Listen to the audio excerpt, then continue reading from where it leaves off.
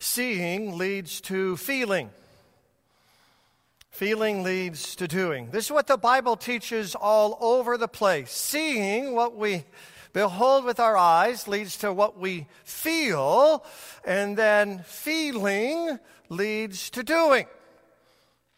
Here are a couple examples from the Bible. Genesis chapter 3, verse 6. The woman, that would be Eve, saw that the fruit of the tree was good for food and pleasing to the eyes.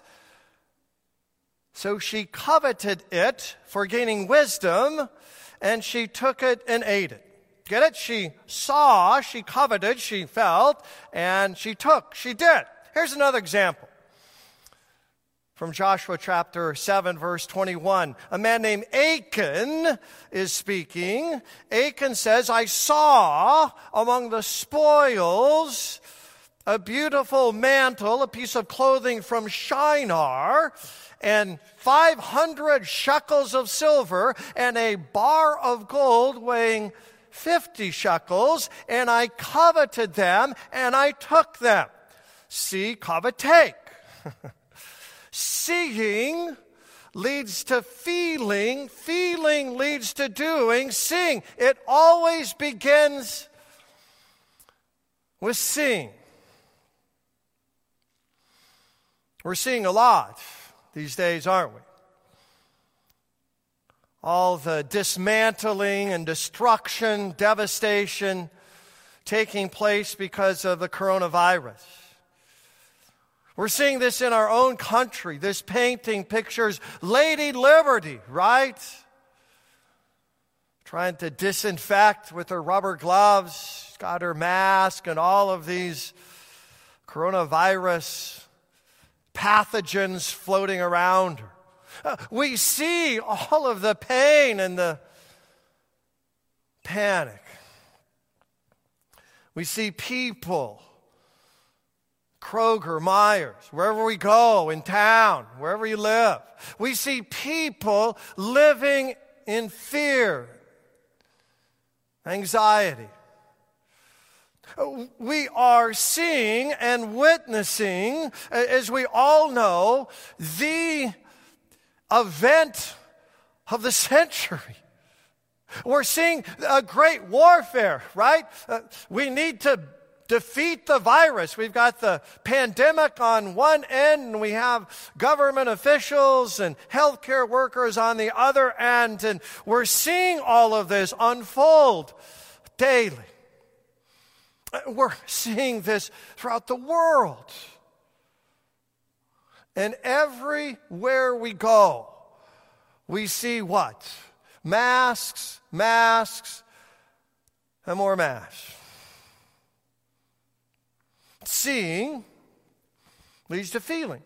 And feeling leads to doing. Of course, that's what the Bible teaches. And seeing all of this, we begin feeling despondent, despairing, depressed. And these negative feelings that we're seeing lead to doing, right? Doing great damage with caustic words.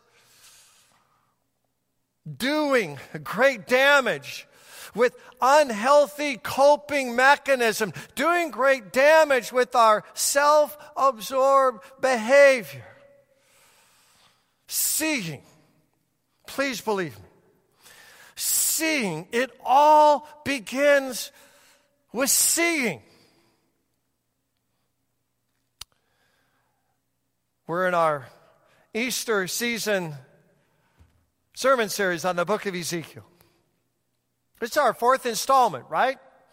All things new. Ezekiel, the Old Testament prophet, gives us all of these gospel gifts, a new shepherd, a new covenant. Last week, a new heart. God's gift to us today, a new glory. A new glory for our eyes to see. Ezekiel chapter 43, verse 2. Prophet says, in this great vision, I saw the glory of the God of Israel. There are 9 words there, folks.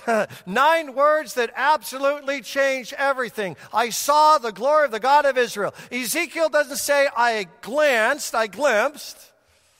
Ezekiel doesn't say, I previewed, I peeked. Ezekiel doesn't let someone else describe for him the glory of the God of Israel. No, Ezekiel gets out his bifocals and binoculars. Ezekiel gets out his telescope, his microscope. Ezekiel fixes and fastens his eyes. Ezekiel says, I saw the glory of the God of Israel. Verse 3 of Ezekiel 43.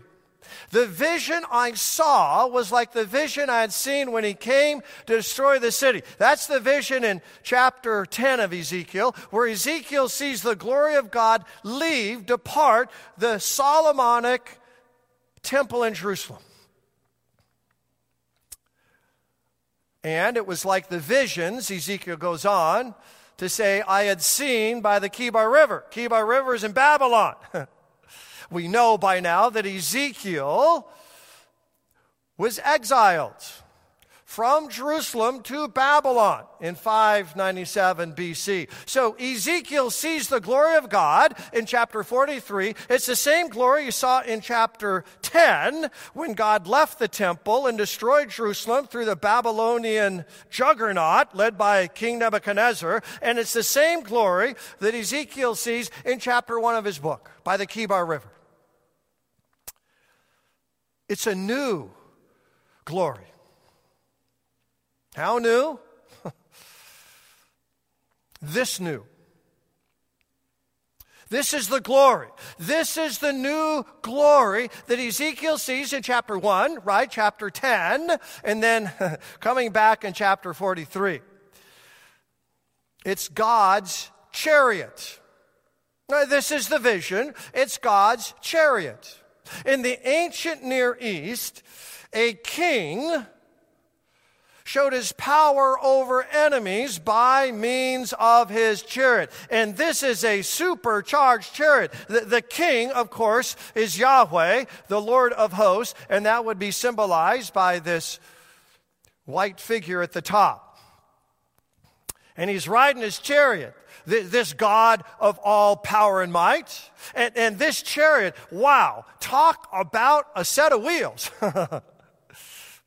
Underneath this king's chariot that announces his power over enemies would be creatures, angelic creatures.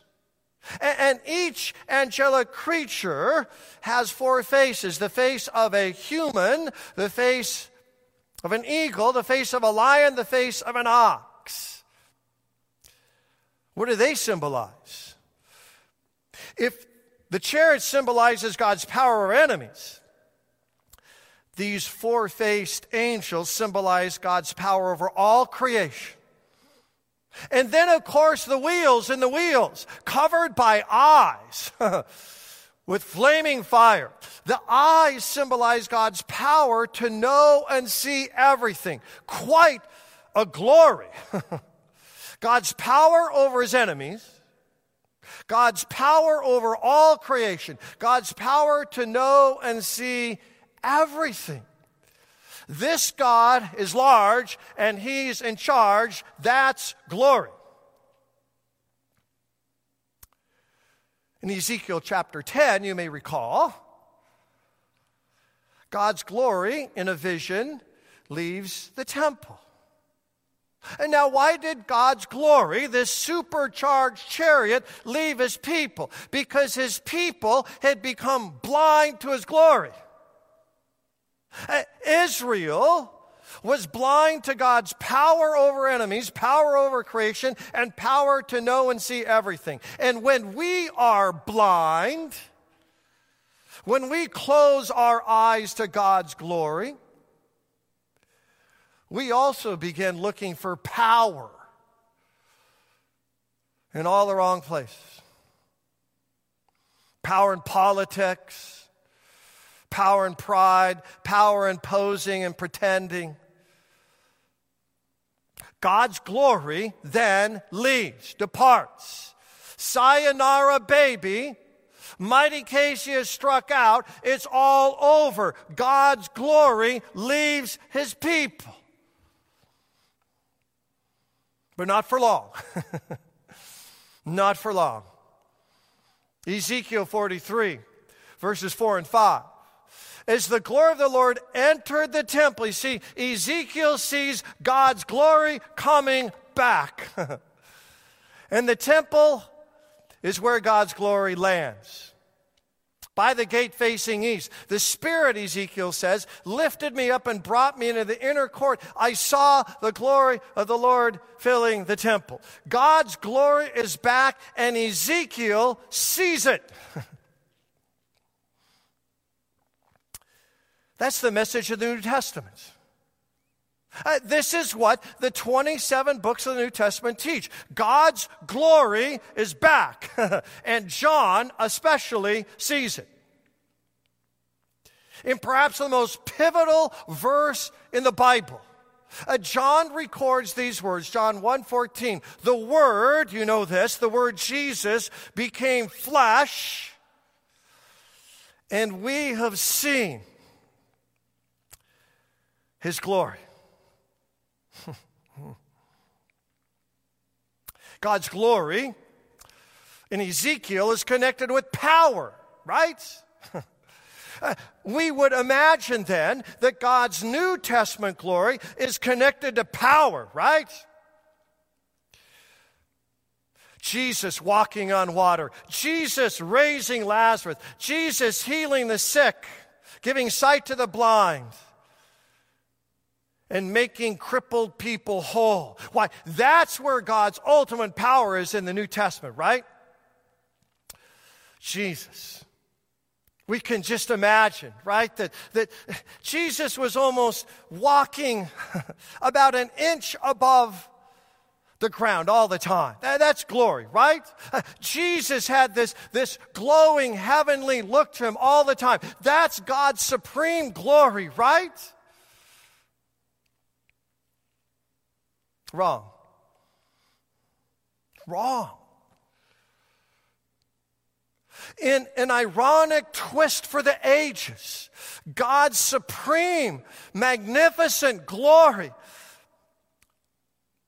is in the bitter suffering and death of Jesus. How so? We stay in John's gospel. John tells us on Palm Sunday, upper left of our slide, that Jesus says, this is John 12, verse 23. Jesus says on Palm Sunday, the hour has come now, glorify your Son. In the upper room on Monday, Thursday, is pictured by the 30 pieces of silver. Just after Judas betrays Jesus, Jesus says, this is John 13:31, now the Son of Man is glorified.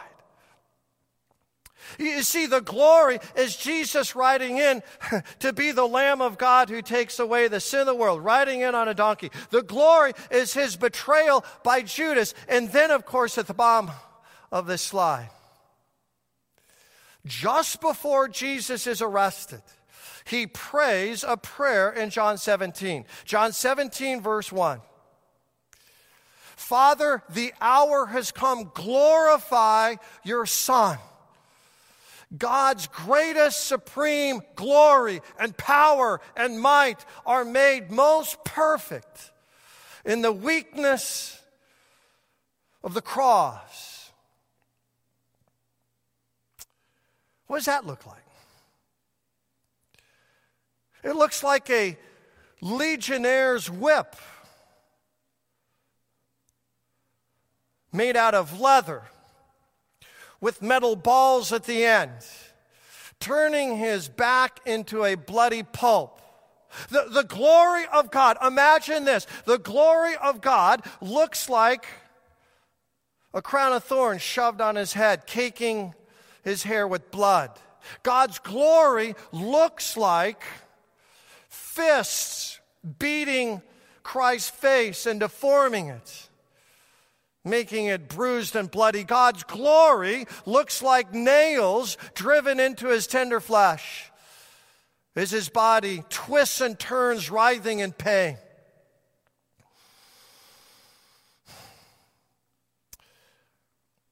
Being religious and devout doesn't help me see God's glory.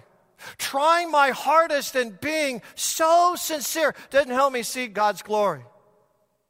Doing my best and being as moral and upright as I can, I'll never see God's glory. It's only as I kneel at the foot of the cross that I see the supreme glory of God in Jesus Christ. Because God's greatest glory, his greatest power, is in bleeding and suffering and dying for you. God's greatest glory is Jesus hanging on the cross for you. Here is Jesus, the Jesus of the desperate and the depressed. Here's the Jesus of people who are lonely and bitterly broken. Here is the Jesus we all know and love and follow and desperately need. Here is the glory of God. Do you see him? Do you see Jesus? The shepherds in Luke chapter 2, they saw angels. You would think angels would be enough. They saw the night sky erupting in song. They heard and saw angels, thousands of angels, a myriad of angels. You would think for the shepherds that angels would be enough. But no, the shepherds wanted to see Jesus. You would think for the Magi, Matthew chapter 2, that seeing the star would be enough. To seeing the star that led them to Bethlehem, that bright star in the sky. You'd think that the star would be enough, but it wasn't. The Magi wanted to see Jesus. You'd think for some Greeks on Palm Sunday that seeing the temple would be enough. The temple is grand and great and glorious. The temple is where kings reigned and prophets preached and priests sacrificed.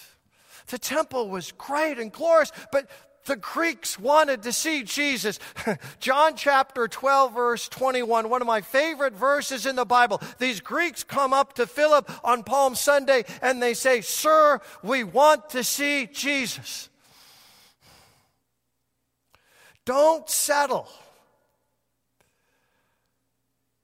for angels in the heavens, stars in the sky,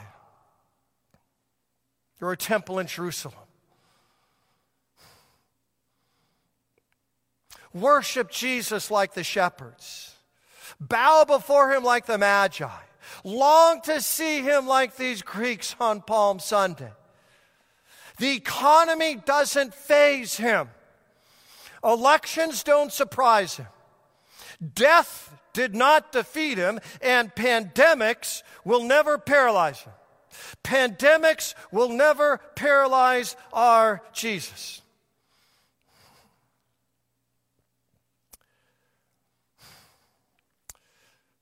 For 51 years, all Bob Eden saw was this. Nothing. He was born blind. Everything was a black hole. But Bob Edens graduated from Furman University, got married, had a daughter, even coached Little League Baseball. But for 51 years, Bob Edens was blind as a bat. And then he could see. Bob Edens could see. A doctor connected his retina and then performed a corneal transplant. And for the first time in his life, Bob Edens could see. He said, I never thought yellow would be so yellow. I love to see the shape of the moon in the sky. And my favorite would be all the beautiful flowers in spring. Bob Edens can see. Can you see Jesus? If you feel as though you are overwhelmed by this ongoing disaster, it's time to take a look. If melancholy and sadness get the best of you every day, it's time to open your eyes. If you, like me, need a Savior from sin, a friend who loves at all times, and a Redeemer who restores and renews, it's time to see Jesus. Seeing leads to feeling. Feeling leads to doing. You don't like how you're feeling? You don't like what you're doing? Then change what you're seeing. Embrace what Ezekiel says. 9 words, remember that? 9 words that change absolutely everything. What are they? Here they are. Ezekiel 43, verse 2. I saw the glory of the God of Israel. And there he is, Jesus. Jesus for you. Amen.